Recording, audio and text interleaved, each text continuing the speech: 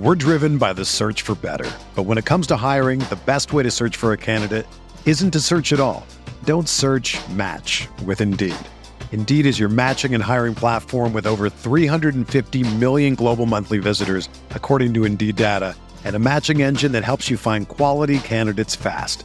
Ditch the busy work. Use Indeed for scheduling, screening, and messaging so you can connect with candidates faster. Leveraging over 140 million qualifications and preferences every day, Indeed's matching engine is constantly learning from your preferences, so the more you use Indeed, the better it gets. Join more than 3.5 million businesses worldwide that use Indeed to hire great talent fast. And listeners of this show will get a $75 sponsored job credit to get your jobs more visibility at Indeed.com/Blue Wire.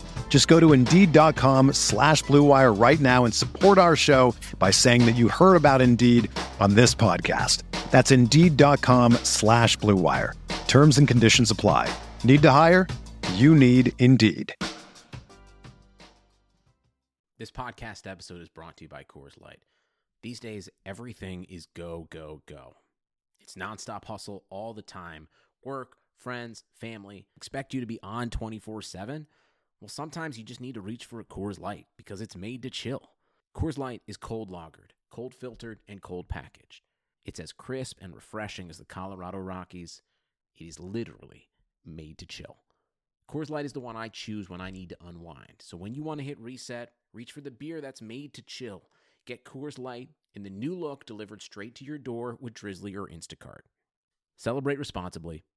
Coors Brewing Company, Golden, Colorado.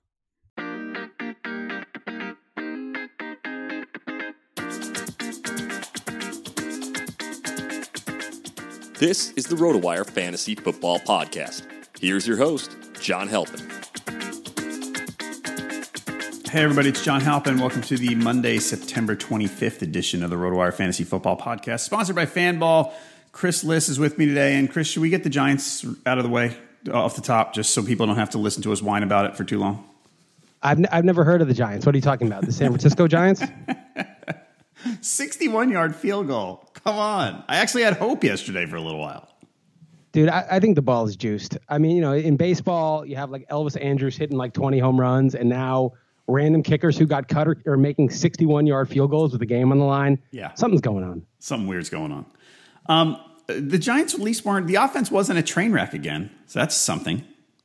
Well, it wasn't for like a quarter and a half. I mean, it was a train wreck for a couple quarters. McAdoo, I feel bad for Paul Perkins. I don't know that he's terrible. I just know that every time he gets the ball, he's running straight into the teeth of the defense on the most predictable running down. Or they do this little like sort of shotgun draw run that they do. Right. It's weird because apparently his offense is so complicated that nobody can learn it. But yet when you watch it, it's so predictable and obvious. Right. And there's just no point in even running the ball at all. Why start at 2nd and 11 every set of downs? I mean, 1st and 10 is much better than 2nd and 11. Right.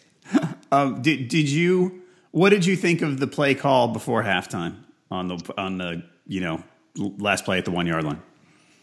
What was that he did? I can't remember. He ran into the teeth of the defense again. Right up the middle. Yeah, and Darkwa had no shot. Yeah, I mean he was dead before the play started. It just, I don't know. I just don't understand.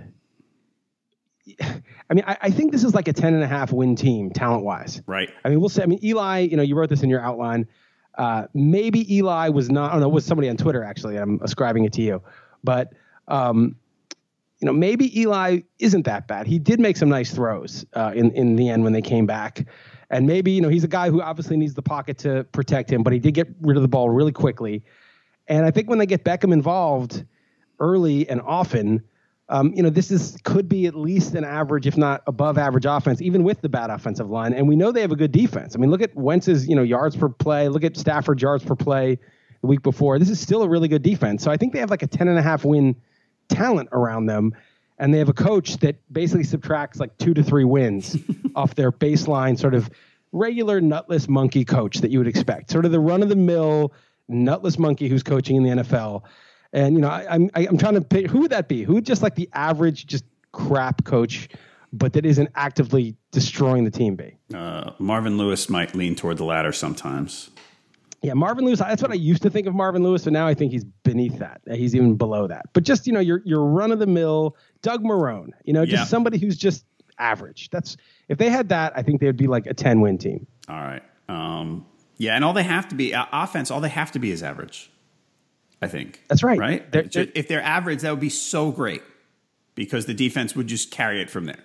How hard is it to coach an average offense when you have a generational playmaker at wide receiver? We're just asking for average. Right. I know it shouldn't be that hard, but apparently it is. One other question about this game on the other side. Is Wendell Smallwood a guy you're after on the waiver wire this week? Probably not. I mean, Blunt is there. Blunt ran well also. Oddly, the Giants usually stuff the run, but the Eagles can't run, but they ran effectively. Probably not. I mean, Sproles got hurt, and so it's like, okay, who's the third down back for the Eagles? But Smallwood, he looks like a change of pace to LeGarrette Blount more to me. All right. No more Giants from us. We promise. We need to thank Fanball for sponsoring the RotoWire Fantasy Football Podcast. Check them out now, fanball.com. If you want to catch us on Twitter, Chris is at Chris_Liss. I'm at JHalpin37. You can also tweet us at RotoWire and follow all the player news you need at RotoWire NFL. All right. Let me plug one more thing, John, if you don't mind. I'd really appreciate if people check out A Real Man Would podcast. It is on the same list of podcasts that this RotoWire football podcast resides on, the same page. You can just, go to the Twitter handle. Although A Real Man Would, you'll see it. You just scroll down. And I'm really trying to build up the podcast. I was really lazy because I kind of hate marketing, and I find it basically pathetic to ask for likes and ratings and all that crap. I have a distaste for it. But I'm realizing if you want to be able. Sorry, John, go ahead. No, I was going to say you have to do it. It's weird the way the algorithms work on the ratings for the popularity for the podcast. You need people to click on things. Yeah, I mean, I despise those algorithms, and I think there should be a better way. But it really hit home because I do an XM show, and sometimes the executives at XM want it done a certain way, and that's fine. They also own the bandwidth that we're on. But I realize if I want to do the show I want to do, and not do stuff that I think is I'll just put it politely, dumb. I have to have the means of distribution. And so I do. I have a podcast. So please check out A Real Man Would if you like what is to follow on this podcast. Maybe you think we're horrible, but then you can also hate listen. I have a lot of hate listeners on the radio too. And if you hate listen to me on XM, I promise you'll despise the podcast. All right. There you go. A Real Man Would. Everybody go check that out. Okay. So we're going to get through the Sunday action. And just, quick details from most or all of the games. Let's start with Ravens-Jags, which I was startled. I probably shouldn't have been because, maybe I was very big on the Jags before the season not great because Bortles, but I thought they would be better, and they are. But I thought yesterday, I said, you know what, the Ravens, I just said Bortles is just so bad, and the Ravens defense is so good, even better than the Jags, that I think the Ravens are going to take this one. And that was just it was really ridiculous the way that game went. Were you as shocked as I was? It was like a bigger blowout than the score. As much of a blowout as the score was, It was such a blowout. And I wouldn't say I was shocked, but I was a little surprised. I had Jacksonville covering the 4-point spread, but I didn't have them winning. I had the Ravens winning. And I think what happened is, the Jaguars signed a bunch of free agents like Calais Campbell, and who else? They got Barry Church. They got a bunch of guys, AJ Bowie. Yep. And there was a lot of offseason hype that everyone was like, oh, they're going to be a really good defense this year. The young guys and the new free agents. And you know how when offseason hype talk starts happening, you're like, yeah, whatever, that's BS. Mm-hmm. Like, they're going to be bad. And maybe that's just true. Maybe they're just a really good defense. And then when you have a really good defense, and let's face it, the Ravens offense is garbage, and you start beating up on the offense, then suddenly Bortles can play low risk. Then Fournette is going to be, he didn't have a great game, but, he's in a good situation to run the ball. And they don't have to do a lot of dumb stuff. And I just think in that game, Bortles played really well. And part of it is because he didn't really have to do much. He just had to stay within a very safe game plan. And, they don't have Allen Robinson either. And that's bad. But in some ways, it's like, all right, we're not going to hit the home run here. We're going to throw some short passes. And as boring as that is for the NFL and the way that things are trending, for Bortles, maybe that's a good thing. There you go. Doug Marrone not screwing it up, right? Yeah, like I mean, look, again, that dink and dunk stuff kills me. I think it's, with McAdoo, it's bad, and with, so many teams. But, if your defense is playing at that level, that's probably what you should be doing. The one other question about that game, Javorius Allen. Last week, I felt like the stars aligned and everybody was on him. Everybody said, "Oh, now." With West kind of banged up a little bit, and he's playing really well, and Woodhead's out. Allen's going to be he's a top 20 fantasy running back, and he just after yesterday, I went, I don't think I can ever trust this guy again. Yeah, look, he was a guy that they drafted a couple years ago, and they never really wanted to give him a shot. They signed Danny Woodhead, right? Danny Woodhead's 32, coming off an ACL, or they signed him maybe last year. I can't remember if he's still in the Ravens when he got hurt.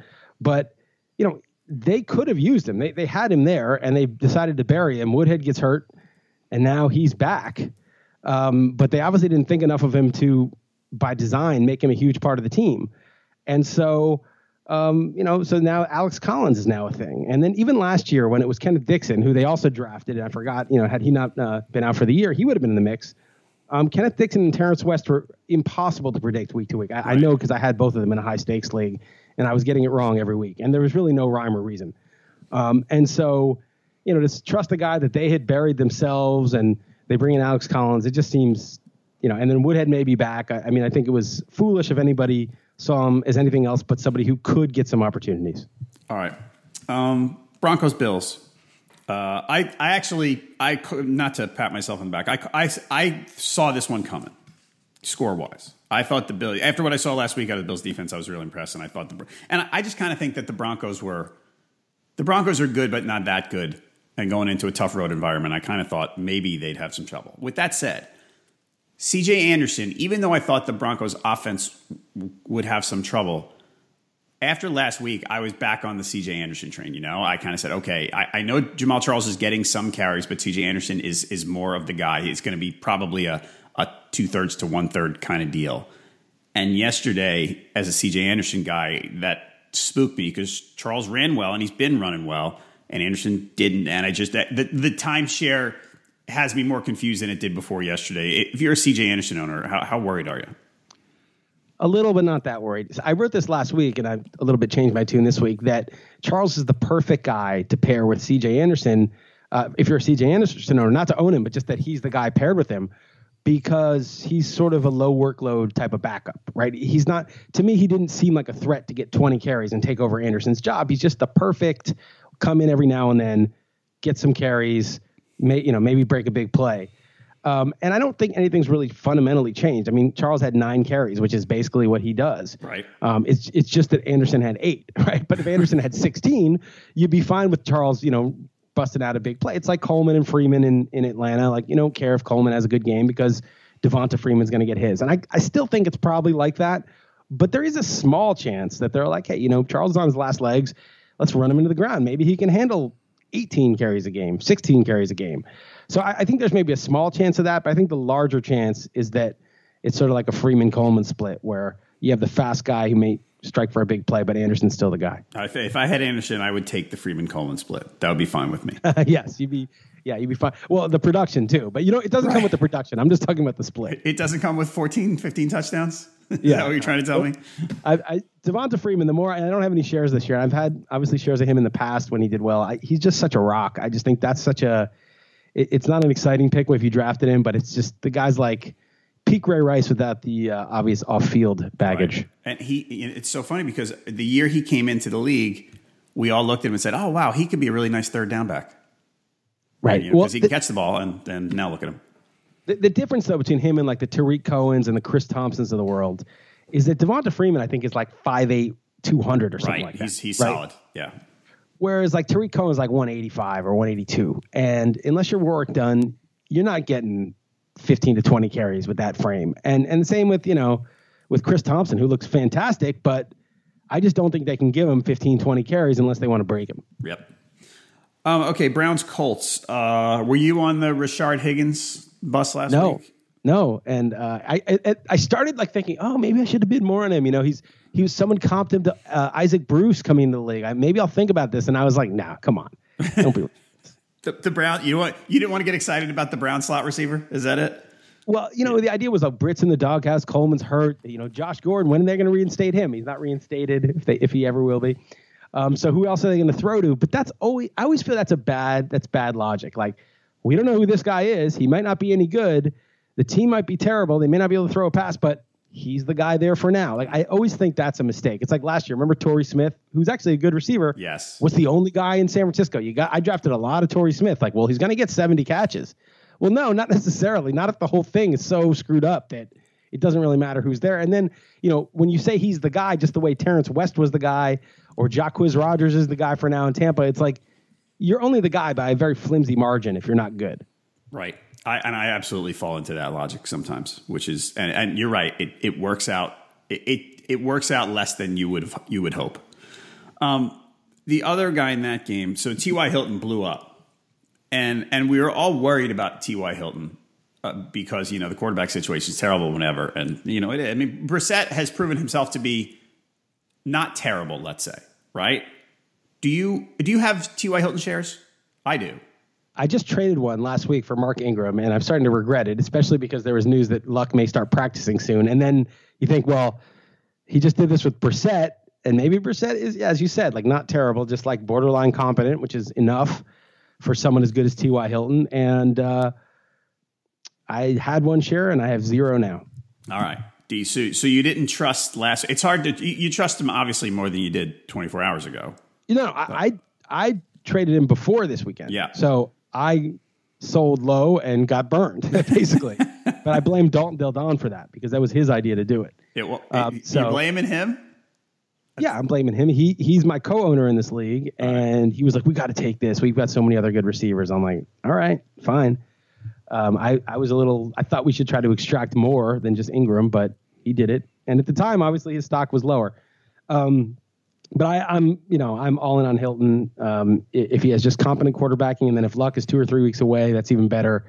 Hilton is, he's just one of those guys. He's like Antonio Brown, basically. I mean, he's super fast. He's super quick. He catches everything. Maybe he's not as durable as Antonio Brown, but besides that, I mean, he's that kind of receiver. Right. He made that one big touchdown yesterday. He ran more than half of it. He's so amazing fast, after the catch. Yep. He can get behind the D before the catch, and he can beat you after the catch, just like Antonio Brown. All right, Bucks Vikings. Case Keenum, holy cow, that was interesting. My block. Go ahead. No, you guys can say that guy. I didn't think the guy was any good at all, and he had a nice game. Like that. That's the end of the case closed or cold case jokes, right? That's the end of that. I think my joke, if my last name were Case, I'd name my kid Justin. Just in case. Yes. Still holds up though, even though Case Keenum had a good game. It's just the case closed, cold case jokes are dead. He remember when he's on the Texans and he made like a couple good plays. I think it was when Matt Schaub got hurt. I can't remember if it was Schaub or whoever else they had at the time. And it was like, this guy was a little bit of a prospect. Like it was like he was pretty mobile and he had a good arm. And then he got exposed a little more and it was like, oh no. And then he played for the Rams last year. But if you think about it, right, Keenum was terrible. And then Goff came in and Goff was terrible. And what do they have in common? They had Jeff Fisher as their coach. Right. And Jeff Fisher's gone. And now, Goff is credible. And, Keenum was suffering from the same handicap that Goff was. And so, you put him in behind an obviously improved offensive line with really good receivers and a good defense. So he's in hitters counts and got a good running back. I mean, maybe he's, competent. Maybe he's good even. So, Sam Bradford is not good enough that if Keenum goes on a run, we'll see if Bradford's back next week. I'd be surprised. But if he's not, and Keenum has 2 or 3 more good games, it's like, why would you bring Sam Bradford back? Right. But Sam Bradford, everybody was so excited about before not everybody was so excited about, but I felt like I kept saying that people would come on here with me over the summer and say that the Vikings offense is better than I think. And then Bradford had that first week 1 performance and everybody went, oh my God, Sam Bradford's actually a decent quarterback now. So, yeah, but remember, like anybody except Cam Newton apparently can just destroy the Saints. So It's really hard to evaluate Bradford after 1 game against the Saints. If I told you a month ago that after 3 weeks, Dalvin Cook would be second in the league in touches, what would you have said? A month ago, as soon as like Latavius Murray started really having problems getting back to full speed and we started to know that Cook was the guy, I would have been like, well, I should draft more shares of him, but it's not that surprising, right? He was one of the 15 or 18 running backs that had, 3 down potential at least. Right. And he's on pace. So he's on pace for 50 catches. Never mind being a lead back and carrying the ball a lot. He's catching the ball too, which we knew he could. But I mean, that if he stays on this pace, let's say, it's only 3 games. That's a lot of catches. Right. If you're getting 250 and 50, that's a first round back, right? Typically, I mean, unless you're Eddie George at the last legs, also under Jeff Fisher, being, running to the ground at 3 yards a carry. But if you're basically a decent back, and Cook may be better than decent, and you get 250 and 50 in a full PPR, you're basically a first or early second round pick. Absolutely. Yeah, he looks really good too. And that whole thing that everybody said about the combine 40 was not good, but when you watch him in college, you went, well, I mean, the guy looks like he's fast. He looks like he's fast now. He really does. Yeah, and also those StatCast metrics have him like running 20 miles an hour, and they'll be like, Xavier Rhodes ran 19, and Cook ran 20, and Diggs ran 19. They're like, well, how is Cook running faster than those guys in pads? Sometimes the timed 40 doesn't tell the whole story. Right. Other side of that game, Jacquizz Rodgers, Doug Martin, one more week before suspension ends, right? Jacquizz Rodgers 5 for 15 yesterday. I mean, last week he was just I mean, could you looking into this week? They play the Giants at home. Or if you own Jacquizz Rodgers, are you looking for an alternative? Or are you going, all right, maybe the workload will come back and I could go with him? I'm looking for an alternative. I mean, look, he's ostensibly the starter. They cut Jeremy McNichols, and then after that, there was really no competition. Charles Sims is more of a third down back, so Doug Martin suspended one more game. He's starting.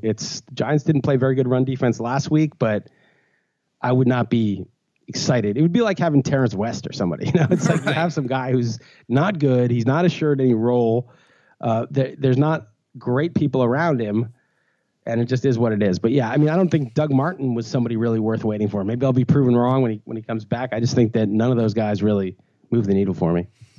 All right, everybody, you've tried daily fantasy sports games. You've probably tried them in the first 3 weeks of this season. And, we know how you went. Sometimes you have fun playing. You love the competition. And, you don't win, unfortunately.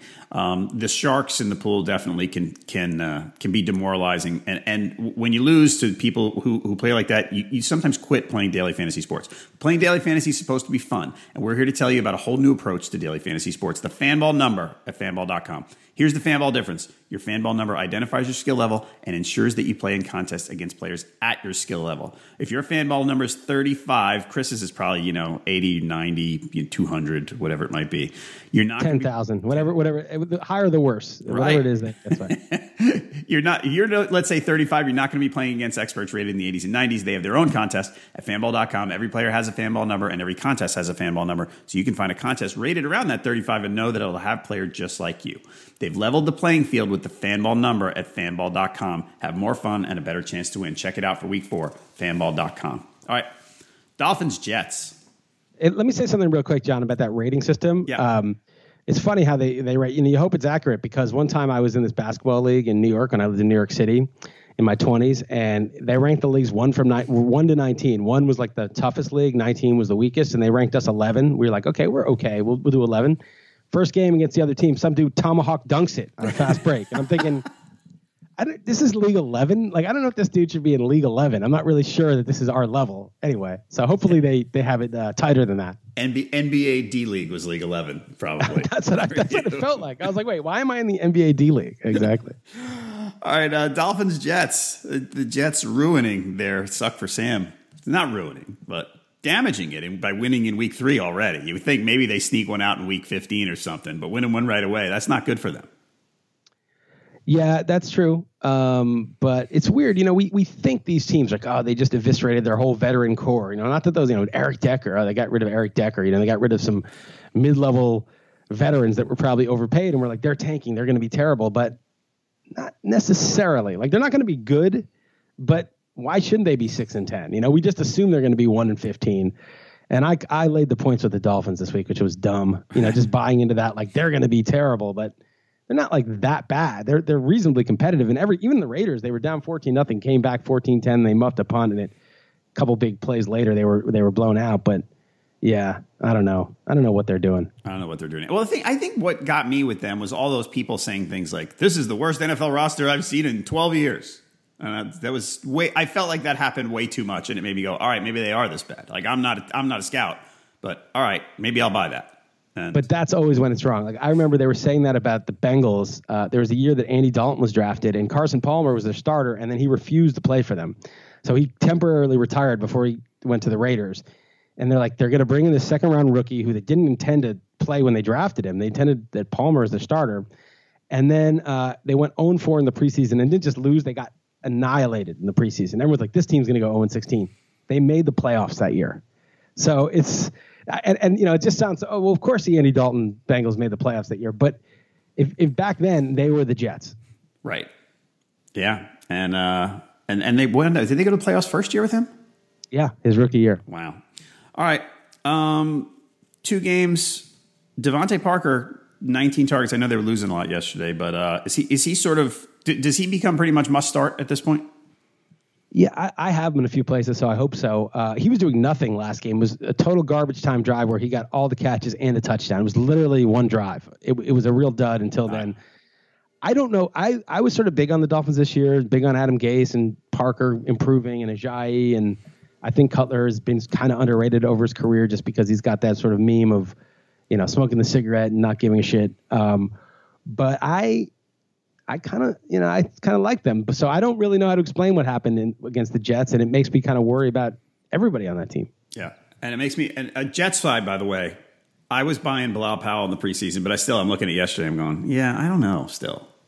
This is – I know he got the most work, but there's too many guys there that they're messing and they with. don't care, right? Like they're not – like they're trying to win every game, I'm sure, in the game itself, but who they suit up, who they game plan around – it's hard to have a lot of faith in that.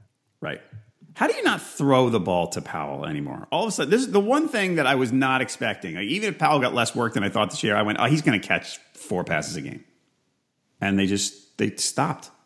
Like, he's a really good receiver. I thought he and Forte were going to catch like 50, 60 patches each because I thought there's no receivers there. Right. Maybe Safarian Jenkins becomes somebody. Maybe he doesn't make it back as a real NFL player. And then you had like Robbie Anderson, but suddenly like Jermaine Kearse gets targets and Robbie Anderson, and now they throw to their receivers. So, I don't know. It's very strange. They're like taking it seriously in a way that we didn't think they would, right. And then not taking it seriously. Maybe it's like we made all these assumptions like, oh, they're just not going to take it seriously. They're just going to dump it off to the backs. But I don't know what they're doing. Like, why would you trade for Jermaine Kearse? What would be the point of that? Right. I agree. Unless you want to, I guess you can't completely give up, but I don't know. All right, Falcons lines. We talked about the Freeman-Coleman split with the Bronco guys. So Coleman, 29 touches in 3 games.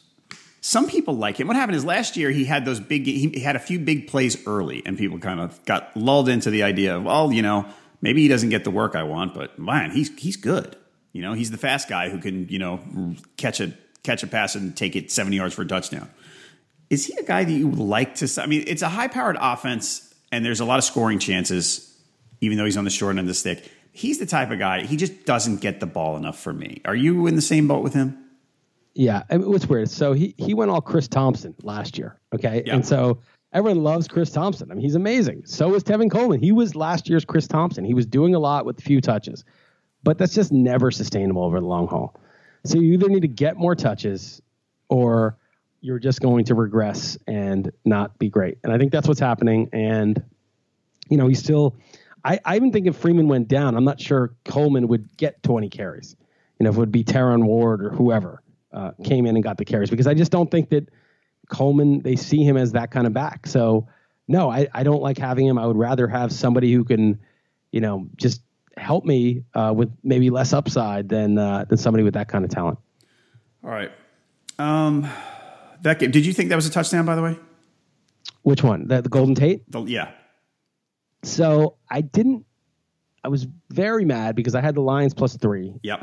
And, just kick the field goal and cover. There's no reason to go for the touchdown. Just lose by a point. But the thing is, the thing that is obviously unfair, I didn't really look at the replay closely. I thought I won and then I lost. And then it's very selfish. It's all about me. But then I was like, well, it was 3rd down, so let's go. Let's get 4th down. And it's like, no, there's a 10-second runoff, which is just, it's just unbelievable. Because if it had been called right on the field and they were like, oh, we shorted the down, they would have hustled up and before 1 sec, they would have handed the ball off again from the 1-inch line. And it is just unbelievable that they got cheated out of a play because they got the call wrong on the field. They get the call right, they get the scramble, they probably get a play. I mean, how can you say because we called the call wrong and then had to review it, that you guys lose your fourth down play. That's just unbelievable to me. Yeah, I agree with you. I get the rule, but yeah, come on. Irrespective of whether he was in or not. I don't know. Did you look at the replay? I thought it was. And the thing is, I haven't sat and studied the replay, but every time I kind of looked across the room and saw it on the screen again, I went, did anyone really touch him? And maybe I didn't see enough angles, but I don't know. I thought he was in, but maybe I need to watch it again. Saints Panthers. Oh my God. People in Charlotte here, by the way, I've been seeing a lot of people on Twitter going, well, why can't they fire Ron Rivera? I mean, it's just really bad. The morale's low. He is such an idiot. I mean, he was down 24-6 or whatever it was, 24-13, probably 24-6. And he punted on 4th and 5 from the 35-yard line in the third quarter. Some guy tweeted at me. I was like, no, he didn't. So I went back and checked the game log, and I was like, he did. He did. Yeah, I don't know. We call him, his Riverboat Ron, because he used to go on 4th down when he had just even a modicum of courage at some point in his coaching career. We call him Nickel Slot Ron, right? He is just such a coward. What are you doing? You're down 18 points to the Saints. You're not going to go on 4th and 5. I mean, what kind of? The explanation was he didn't want to give the Saints any more momentum. He was down 18 points in the third quarter. You got to score a touchdown, and yeah, he's lost the thread.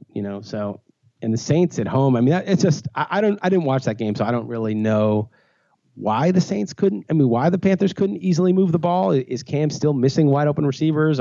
Yes, he is. That's what's happening. And what happened was they actually ran well early.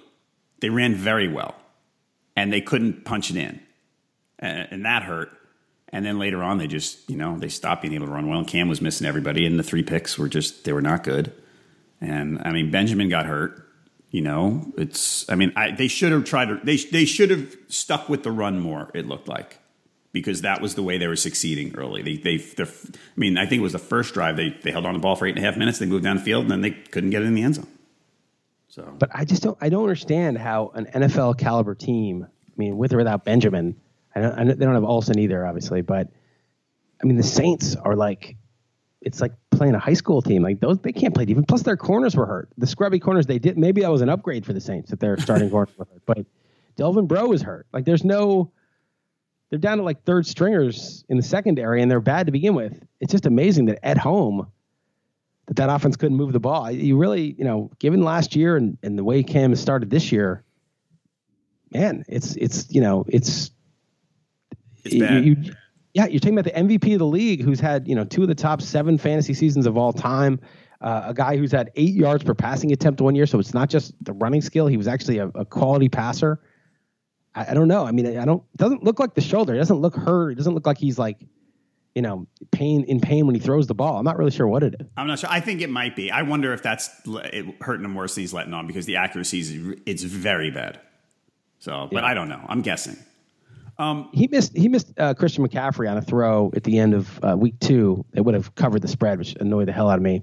And then Ron, of course, kicks the field goal up 6, which is just moronic. But he missed a wide open Christian McCaffrey on a pass that I make 9 times out of 10. Right. It was like a 6-yard toss to. It was easy, So I don't know what's wrong with him. All right. So this week, I actually just checked. Still no news on Kelvin Benjamin, who hurt his knee yesterday.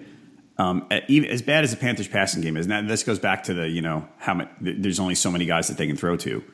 Devin Funchess, is he a guy you're looking at on the waiver wire this week? Because he might, other than McCaffrey, he might be the guy Cam has to go to. Yeah, I'm going to look for him. I would have liked to see him do more against the Saints.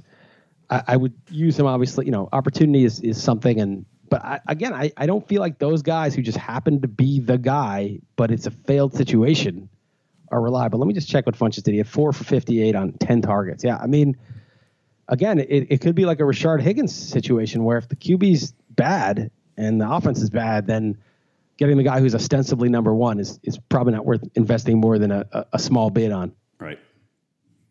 Support for this podcast comes from U.S. Bank. When you're looking for a credit card, get one that wins awards. The U.S. Bank Visa Platinum Card is NerdWallet's 2021 Best of Awards winner for Best 0% Intro APR and Balance Transfer Credit Card. It provides a great way to pay for large purchases over time, as well as consolidating other card balances. And speaking of award winners, the U.S. Bank Altitude Go Visa Signature Card is NerdWallet's 2021 Best Credit Card for dining out or ordering in. Earn 4 times points on takeout, food delivery, and dining. Get 2 times points at gas stations, grocery stores, and on streaming. If you're into cashback or travel rewards, U.S. Bank has credit cards that feature those benefits too. Check out their full suite of credit cards at usbank.com/creditcard. The creditor and issuer of these cards is U.S. Bank National Association, pursuant to a license from Visa USA Inc., and the cards are available to United States residents only. Some restrictions may apply. Member FDIC. Okay, let's go to Steelers-Bears. Maybe we shouldn't have written off Jordan Howard so fast. Do you think that's possible after 2 games that he wasn't toast and the worst first-round pick ever and everyone made such a mistake for drafting him? Yeah, I didn't think that. I was a little concerned that he dropped what should have been the game-winning pass against the Falcons. That's like a really bad thing, right? It's not just like it was awful. Didn't have a great game. It's like you blew it for the entire team. But 2 things he has going in his favor is, one, Tariq Cohen is never going to be that early down workhorse for reasons you and I discussed. Mm-hmm. And second, there's nobody else to do that job. And third, he was actually very good last year. So stuck with him. He ran roughshod over the Steelers, got the game-winning touchdown. So it's kind of a nice bookend to how he blew week 1. And yeah, he's good. And it's a good. And he even caught 5 passes. That's the other thing. So he's in good shape. It's he's probably a top 12 back right now still. That's a situation where I guess 2 running backs can be viable just because there's almost literally nothing else for them to do on off. There's nowhere else for them to go, right? I mean, you sit there, they're going to have to use their backs constantly because the receivers are so terrible. Well, that's what I thought the Jets might be with Powell and Forte. Right. They're not. But the Bears are basically doing that with, Cohen playing the Powell role and Howard playing Forte. Not quite the pass catcher Forte is, but, Forte 7 years ago as a runner. I mean, yesterday, so Jordan Howard, 28 touches for Howard, 16 for Cohen. So don't let Jordan Howard's day scare you away from Tariq Cohen. Right. I mean, I think this brings up an important concept, John, which is the size of, the narrowness of the tree, how many branches there are on each tree. Like in Denver, like Emmanuel Sanders, Demaryius Thomas, like they're money in the bank because that's the only guys they throw to. They don't throw to the backs much. They don't throw to the tight end. There's no real viable third receiver. Maybe Benny Fowler's quasi-viable, but there's really 2 guys there. And in Chicago, there's 2 running backs there, and there's really nobody else that's a reliable option. So if the tree is narrow, it doesn't really matter that there's 2 guys who ostensibly play the same position. It doesn't matter. There's enough for both of those guys. Yep. And otherwise, you mentioned a couple of we talked about point spreads a couple of times. I'm gonna keep using the Bears at home as an underdog. Against the Falcons, I expected it, and yesterday I expected it. They're going to keep games close, even when they don't win. So against the Falcons, I took it, but it was a 50-50 call. But against the Steelers, I loved it because the Steelers cannot play on the road. Ben Roethlisberger, again, 6 yards per attempt, only 1 touchdown. He fumbled. He took 4 sacks. This is a 3-year and 3 game, now 2 games. He's been on the road 3 years and 2 games, dating back to 2013. He has been awful on the road. If you look at his home road splits, they're even more extreme than, say, Aaron Rodgers' or Drew Brees'. So if I have Roethlisberger in a fantasy league, I never start him on the road. And if I'm, they price the Steelers. The Steelers are laying 7.5 on the road. They don't realize this is a totally different team because the quarterback just doesn't perform away from home. Right. And so that was a great bet. Even if the Steelers had won the game, I mean, it was 50-50 in overtime. It doesn't matter. I mean, they were laying 7.5. Right. And the Bears, I think I said to Derek last week, they're not good, but there's parts about them that are good. The front 7 on defense and the offensive line's not bad. Like you can, there's things about them that make them, they're not going to be a bad team. They might lose a bunch of close games, but they're not going to be a really bad team. They're going to make things annoying for people is the word I keep using with them. All right, Patriots, Texans. I didn't watch much of this game. I heard that Deshaun Watson was, so I don't know who I saw that was watched the tape of it said Deshaun Watson looked leaps and bounds better than he did last week. Yeah, so. I didn't watch much of the tape either. I was totally wrong about this game. I was like, the Patriots are going to get the lead, and then Watson's going to be like a deer in the headlights and throw a bunch of picks and implode. And the opposite happened. He easily spread the ball around, didn't even target Hopkins that much, and kept pace with Brady and the Patriots and actually took a lead. Now, I don't think the Patriots D is especially good right now, but you still got to give credit to do that on the road. Right. So, I'm very, I'm impressed so far. And I think that, I don't know. The scouting said his arm was sort of substandard to the point where, he would be like Chad Pennington at the end, where he just was good, but he just couldn't even make the throw. So we'll see if he can do that. But I think so far so good for 3 games as a rookie. Is he a guy you're looking to? I think I'm looking to stream him for bye weeks just because of the running. Like, I know this is a guy. I look at him and I go, like, Marcus Mariota is not going to run enough for me. He's a better quarter passer, but that's a whole different thing. But I look at Deshaun Watson and I go, that guy's going to take off a few times a game. He's going to run for some touchdowns and he's going to break off some big runs and he's going to get 30 to 40 yards rushing for me. I think every week, even if he doesn't throw the ball well. Yeah, I think he's like that. I mean, I streamed Kaiser over Mariota in a league. Mariota was hosting the Seahawks, and Kaiser, he was, in Indy, and he didn't play well, but he got 2 touchdown passes, a touchdown run, 40 rushing yards, and got me more points. And I think that those running quarterbacks, when they have the right matchup, are exactly who should be streaming. If you have Roethlisberger and Roethlisberger's on the road against a good D, pick up Watson or Kaiser or whoever. On the Patriots side, do you trust Chris Hogan yet? I don't know. I was a huge Brandon Cooks guy, and I was happy to see him finally cash in. But Hogan also had 2 touchdowns. And, yeah, I mean, receiver.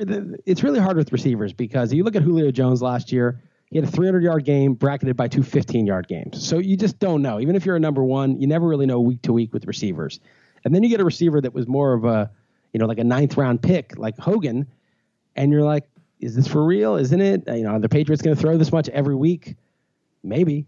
So, yeah, I think right now I would treat him the way I would treat someone like Deshaun Jackson, somebody who is going to have big games and that is worth starting as your third receiver, just because that big game is possible. So it's reasonable to roll the dice on him. But I'm not yet putting him up there with a higher ranked receiver like a Golden Tate or Keenan Allen or Stephon Diggs or someone like that. All right. See, you just named a wide receiver that I find immensely frustrating, Deshaun Jackson, and I always have. So you're scaring me away from Chris Hogan. Well, no, but I mean, that's the nature of Deshaun Jackson. Well, the difference is Hogan is big enough to get a lot of targets. Deshaun Jackson, he'll just never get 130 targets. He's always 99 targets, right? But those targets go for 10 yards apiece. Yeah. So that's 1,000 yards. Most guys who get, they need 130 targets to get to 1,000 yards. He just needs 99. And the same, the touchdowns are going to be very hit or miss because it's 50-yard touchdowns are hard to come by, but he can get 8 or he can get 3. You don't really know year to year. Hogan will be more reliable for touchdowns. And I'm just not sure where he fits in the offense. Is he their sort of quasi number one receiver with Cooks and Gronk? Or is he just, on sort of a heater right now and will cool off now that they're realizing, hopefully, that, wow, Cooks is really, really good. Yeah. But, I mean, Hogan yesterday, 6 targets, which makes you go, I don't know.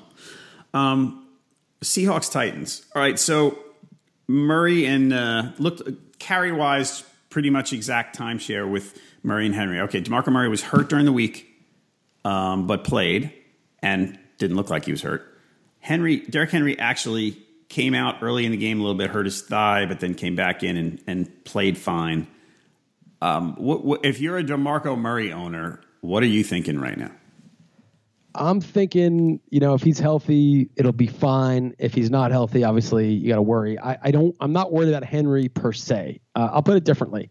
I said last week when Henry had the big day when Murray was hurt that this could mark the changing of the guard. It could be Priest Holmes, Larry Johnson. Priest Holmes was great for all those years, but now Larry Johnson's the man, and that's the guy to own. And that could be one narrative, right?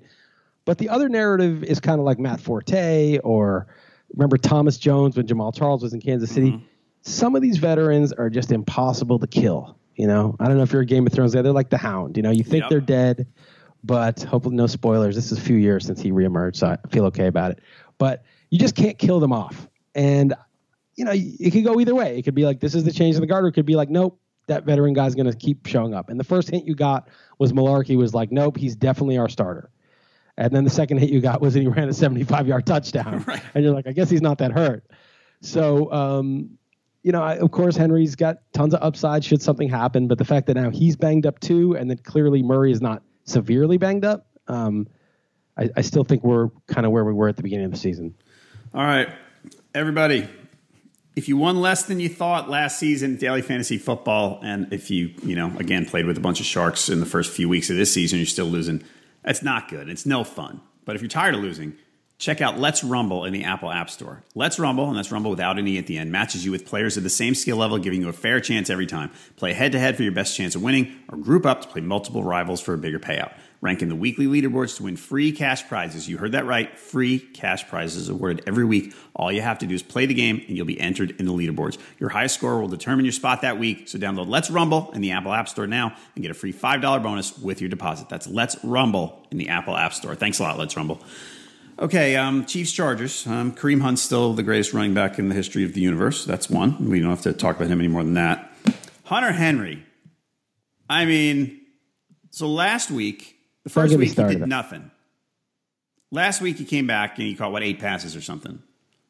And then he said, okay, Hunter Henry's fine. Or I did. And then he's not. He's vanished. He didn't do anything. I'm a huge Hunter Henry guy. I drafted him everywhere. Yeah. And I touted him everywhere. Usually sometimes you end up with a guy that you didn't intend to. This is the guy who was like targeting aggressively. And after week 1, I was concerned. After last week, when he caught every target thrown his way for like 10 or 11 yards per target. He was excellent. As a rookie, he had 8 touchdowns on 53 targets. Not only do rookie tight ends never do anything unless they're all-time greats. Gronk had 10 his rookie year. But he did it on so little opportunity. And then now Gates carcass, I mean, he should be out of the way. He's got his record. Who cares about him anymore? I don't know why. They only scored 10 points. I mean, they couldn't score any points. So maybe they should try to target their young, talented player who's getting a lot of yards per target. I don't know what they're thinking. I have no idea. I have no idea either. Because after last week, I said, all right, Hunter Henry owners, get off the ledge. You're fine. Now, I don't know what to think. I mean, next week, they're playing – hang on. They're playing the Eagles at home. I mean, what do you do? If you own Hunter Henry, do you want to start him? I don't. Yeah, I mean, again, like it's hard, right? Depends what your choices are. Well, maybe there'll be some news on it. Like the coach will say something like, yeah, we need to get Hunter Henry more involved or something like that. But if you don't hear anything specific, it's going to be tough to start him over a Charles Clay or just any tight end that's getting targets. Right. Or any tight end who's got a decent, if you got a tight end with a decent matchup and he's been getting, 5 targets a week or something, and you go, all right, because Hunter Henry, I mean, he could be really good and he could vanish again. I have no idea. Some tight ends, even the bad tight ends are more predictable than that. So yeah, there's a lot of dysfunction there. I don't know exactly what's going on. I mean, there's one thing that there's no fan base for the Chargers anymore. They basically just dicked over their fan base, tried to move, and the new place doesn't want them. And so now they're sort of like in limbo with no home field really to speak of. And the one they have is too small and nobody shows up anyway. So, that's got to bleed over into the operations of the team. It's got to be a horrible feeling. So I think they may be like in some trouble. You lived in LA for a while, right? Yes, I did. Okay. So, I mean, and you're a football fan. So do you wake up on a Sunday morning and say, maybe I'll go to the Chargers game today? If it got to the point where nobody was showing up and it was super cheap and there wasn't a lot of traffic, I'd consider it. But the truth is, like, LA is the worst sports town in the United States. First of all, everyone's high, so nobody cares. Nobody cares. There's no passion. Second of all, it's a beautiful day out. You're going to go to the beach, hang out, do your thing. Everyone's so, like, vain and self-obsessed. So, like, there's just no...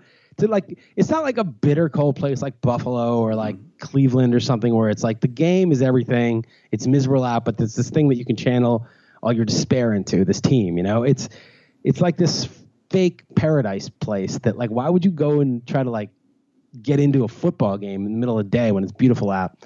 And then, as I said, everyone's high. Nobody wants to drive to, the traffic is a real problem. Someone invited me to a Dodger game with like VIP seats and all this thing. One of my buddies, Kevin Payne, he won a FanDuel contest, and I was like, I really appreciate it, but no, man, I just don't have an hour each way to get there, and then just navigating the crowd and the hell of it. It's not worth it. And it's a bad sports town emotionally, and it's a bad sports town logistically, and they already got a team that's new, that there's no, at least new old, the Rams, right? But that people are still don't have that much allegiance to, and now they're supposed to somehow like get attached to another new team that they have no allegiance to when they know for a fact that the owner totally dicked over the whole population of San Diego. We tried to blackmail them into paying for a stadium when they smartly said no, take a hike. Now he's going to LA. Like, it's like there's just the case is so weak for adopting the Chargers. And I feel bad for the players. It's not their fault, but I can't imagine that does not have an effect on morale. You never tried the Larry David approach to get into the carpool lane to go to Dodger Stadium?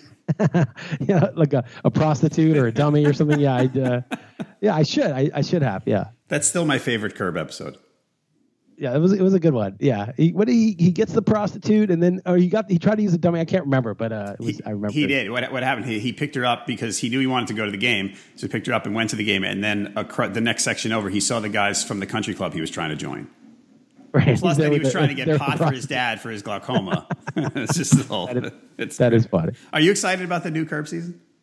I am. It's been so long, but I love Larry David. I think they're going to be good. So yeah, I love him too. I didn't like the last couple of seasons. I wasn't as excited. So I'm not sure what to make of this.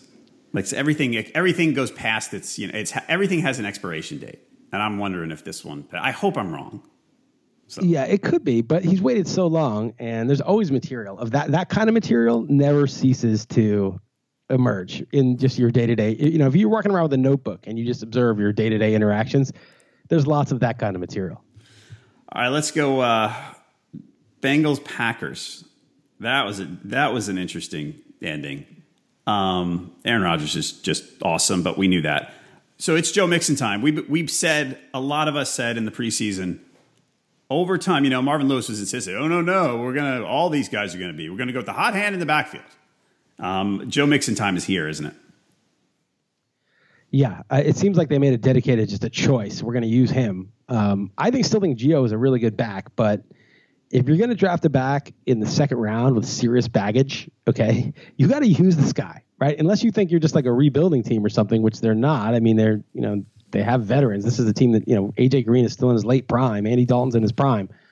You got to use him. And it was surprising that they just, it was like politics or something like, oh, well, we all got to give everyone a chance. It's like, no, you're just pick the best guy and put that guy in the game and give him the ball and just do that until he gets hurt. That's your job as a coach. Like, you don't need to spread everything, keep everyone happy. And so Mixon looks really good. I mean, he didn't have a ton of room, and it wasn't the game flow was weird last night, but yeah, he looks good. He does look good, and I agree with you. I think Gio's a good back too, but Gio's going to be the sidekick. I mean, I get 10 touches, but that's probably it. And Hill's just going to get completely buried, which is probably warranted. So did you watch the end of that one? I did watch the end of it, although it's all kind of blending together in my head. All right, the thing that struck me was how it seemed like he threw to Geronimo Allison every down for a little while on the last drive.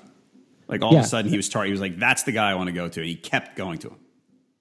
Yeah, you think it was a matchup, like who Cincinnati was putting on him or what? I guess it seemed like, because I think he dropped one and then he kept going back to him. But that's a guy who even you talked about the branches of the tree, and if Cobb's out again, I mean, even a third receiver or a fourth, if you want to count Bennett, can be a decent play for the Packers, right? Yeah, I think so. I think part of it is that Ty Montgomery, is he really going to be an early down back, or is he going to also just catch passes? And they're going to kind of do what they did last year when they won like 8 games in a row, which is just throw every play. I mean, Jamal Williams does not look good. They don't really have him as part of the game plan. And Montgomery's also a receiver, and they like to throw to him. So if they're throwing the ball 40 times plus a game and they're Aaron Rodgers throws, having a piece of that, having 7 targets out of those 40 is probably worth something. But, it's Nelson's always going to be the red zone guy. Adams is the second red zone guy. If there's a third red zone guy, it's Bennett. So you're going to get sort of between the 20s work for Allison, but that's probably the ceiling. Okay. Let's see. Last one, the night game.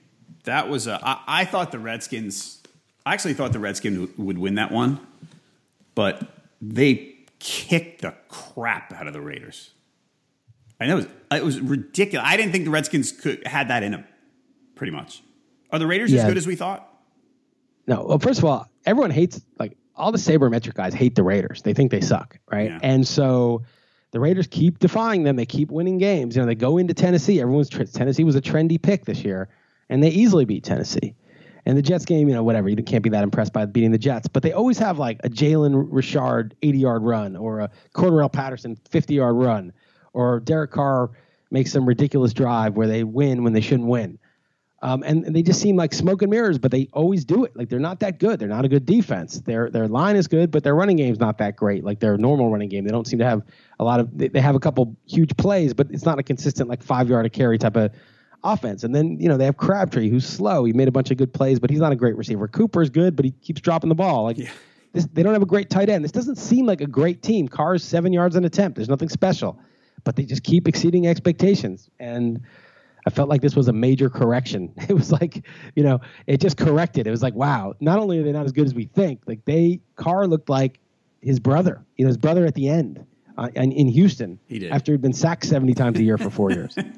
Right. Should we revise our expectations at all for Amari Cooper? He's going to be a good fantasy receiver, but I think coming into the season, many people, I sound like Donald Trump, many people say that he's going to be, maybe this is the year he takes the step forward. Is he maybe just not that great? Yeah, that's the Occam's razor explanation, right? Like maybe he's just not as good as we thought. He was drafted really high. He never had the physical specs of, Julio Jones or AJ Green. He was like 6'1", 6'2", 210, right? He wasn't one of those freaks that just by size and speed alone, if he could play at all, he would be good. He was polished. When he got drafted, he was a polished guy. Definitely. Yeah, he was polished. He was, good physically, above average size and speed, but nothing jaw-dropping. And yeah, I thought he might blow up this year too. I was actually one of the people who believed that and thought, this guy is, the pedigree and everything's right there. But he dropped a few passes early on, and for whatever reason, and this has been the case for the last 3 years, Carr trusts Crabtree more. Even though Crabtree's at 6.4 yards per target the last 2 years, this year he started off well. He just likes Crabtree better, and that's a big problem. And maybe it's because Cooper has some drops, or maybe it's for some inexplicable reason. But Crabtree's probably the even money bet if you're going to say who's going to have more targets this year, and that's not good for the guy you took in the second round. It's not good. On the other side of that, we talked about Chris Thompson earlier, and how there's a danger of breaking Chris Thompson if you give him the ball too much. However, the other guys they have in that backfield are just boring. I mean, Gruden likes Rob Kelly, but at this point, Thompson seems to be at a bit of a different level than he's been before. Like he's always looked good. I feel like he looks a little more explosive. Maybe it's just the big plays have just sort of happened. But how tempted do you think Gruden's going to be to say, I got to keep getting this guy the ball 12 to 15 times? I gotta try. He's my best playmaker. I think he's tempted, but I don't think it's going to work because, Thompson, it's not only that he's small, but he's been injured a lot. Like he finally stayed healthy last year, but his first few years in the league, he was always hurt. So, I don't know, maybe Mac Brown gets some more work. I mean, Perine fumbled and did not look especially good. And Kelly's banged up, and that rib injury doesn't sound like it's just going to go away. It sounds like it's a pain tolerance thing that's going to be constantly an issue every time he gets hit. So maybe Mac Brown is a speculative ad. You think so? I don't know. He actually did. He had a couple of decent runs, but it was late. I mean, it's when the defense is worn down toward the end of the game, it's very easy to look at a guy and say, "Oh, look at that's a pretty good run." But they're basically giving up by that point.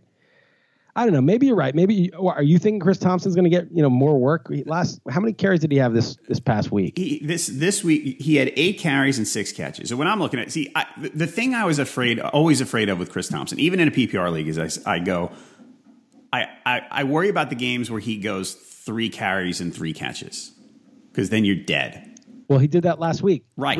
3 carries for 77 yards and 2 touchdowns, and 3 catches for 29 yards. Right.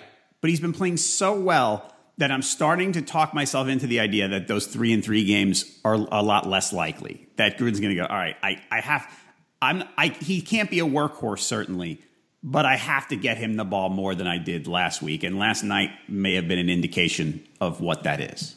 Okay, so his first week, 3 carries, 4 catches. Second week, 3 carries, 3 catches. He happened to score touchdowns both weeks, so it looked a lot better. This week, 8 carries, 6 catches. And that, I think that is sustainable. 8 carries and 4 to 5 catches. Sold. I think it's okay. Because 8 carries, 8 times 16, right, is what? That's 128. 128. So you get 128 carry pace, and then 8, and then 6 catches is too much, but just give him like 4 catches, 64 catches. So if you're a 60 plus catch, basically if you're a 50, 60 catch back with 100 plus carries, that's gold in PPR. That's like that's like peak Darren Sproles with the Saints. And that's the ceiling for any back like Tariq Cohen or Chris Thompson. And he may have a year like that. I just think that the touchdowns are going to be harder to come by. I think it's been a little fluky that he scored 4 touchdowns so far. And that you may just be dealing with a lot of Tevin Coleman weeks, that he just becomes Tevin Coleman. And the downside is exactly what you're saying is, he gets 8 catches for 30 yards and 3 catches for 15 yards. Right. And that's your running back. All right. Yeah, I can't say I want. I don't know. I like watching that guy. I don't know. I wonder what Gruden's going to do there. That's all. But you're right. There's definitely a downside. Cowboys Cardinals. I think the Cardinals are going to win. I think I might have picked the Cardinals to win. I got to look at my beating the book. I definitely picked the Cardinals to cover. I think that the Cowboys D is bad. I think people saw that game against the Giants and were like, "Oh, Rod Marinelli's done a great job with the defense." I'm like, "No, he hasn't. It's all Ben McAdoo." Right. I agree. On the Cardinals side, are you DFSing any of the Cardinal receivers? So since I'm in Portugal, I cannot DFS, although I am in one DFS non-money Yahoo league, which is part of a bigger league I'm doing with some guys. And I have Jaron Brown. I think Jaron Brown, assuming he plays, he's a little banged up. There's a chance J.J. Nelson doesn't play. He's banged up. John Brown's not playing. We know David Johnson's not playing. Larry Fitzgerald is like 75 years old. They don't have a tight end to speak of. I mean, Jaron Brown, if he plays, can be their number 1 receiver. Yes, I agree. Last week, what did he get? 10 targets, I think? 11, I think. 11, yeah. I mean, he didn't do much with them, but at least he got it. At least they're trying to throw to him. All right. Everybody, listeners to our podcast can get a free 10-day RotoWire trial at rotowire.com/pod. No credit card needed. That lets you check out nearly all the features on the site. Check it out, rotowire.com/pod. Chris, what are you doing? What are you up to early this week? I got to finish up my blog, just reviewing the games, basically like what we did with this pod. And then I've got some stuff to write about, a little bit about the Kaepernick stuff, which I thought was very interesting this week. And then, of course, handicapping the games against the spread, and then my survivor pick for week 4. It's more fun, the stuff this weekend. When you go on Facebook, it's very entertaining. Right. Facebook is funny. Twitter. I mean, it is just so funny. Like, there are so many people. I don't care. Like, I'll get in the mix. I don't work for ESPN. I don't have any sort of visibility problem where I'm going to get fired because I tweeted about something. So I mix it up, and I get some I get some good feedback, and I get some very funny feedback from doing that I actually like. I love trolls, by the way. It really is an enjoyable part to me of the internet. It's definitely I'll leave it there, but I agree with you. It makes it as long as you can take it with a sense of humor, it's all good. Yeah, they mean well. Yeah, exactly. I don't know. All right, everybody, if you like this podcast, as Chris mentioned at the beginning, we love ratings. I am not afraid to suck up for ratings for this podcast. So if you're on iTunes, click the little 5-star right there. We would really, really appreciate that. Chris, thanks a lot. Let's do this again soon, okay? Thanks, John. Anytime. Good stuff. All right, everybody, thank you for listening to this edition of the RotoWire Fantasy Football Podcast, sponsored by FanBall. Our next episode is going to be coming Tuesday. We talked about Devin Funchess and maybe Wendell Smallwood and guys like that, but we're going to have free agent recommendations, so please come on back then, and we'll help you out. For Chris Liss, I'm John Halpin. See you next time. Everyone is talking about magnesium. It's all you hear about. But why? What do we know about magnesium? Well, magnesium is the number 1 mineral that 75% of Americans are deficient in. If you are a woman over 35, magnesium will help you rediscover balance, energy, and vitality. Magnesium supports more than 300 enzymatic reactions in your body, including those involved in hormonal balance. From functional medicine doctors to mental well-being and female hormone experts, we all know that magnesium is the one mineral to improve all aspects of well-being and health. But which one? Magnesium Breakthrough from Bioptimizers, the trusted choice recommended by leading experts with 7 best-absorbed forms of magnesium to ensure your body receives the support it needs for overall well-being. Go to bioptimizers.com/balance today and use code BALANCE10 for 10% off. Support your journey to wellness at bioptimizers.com/balance. Magnesium Breakthrough from Bioptimizers, your foundation to optimal health and vitality.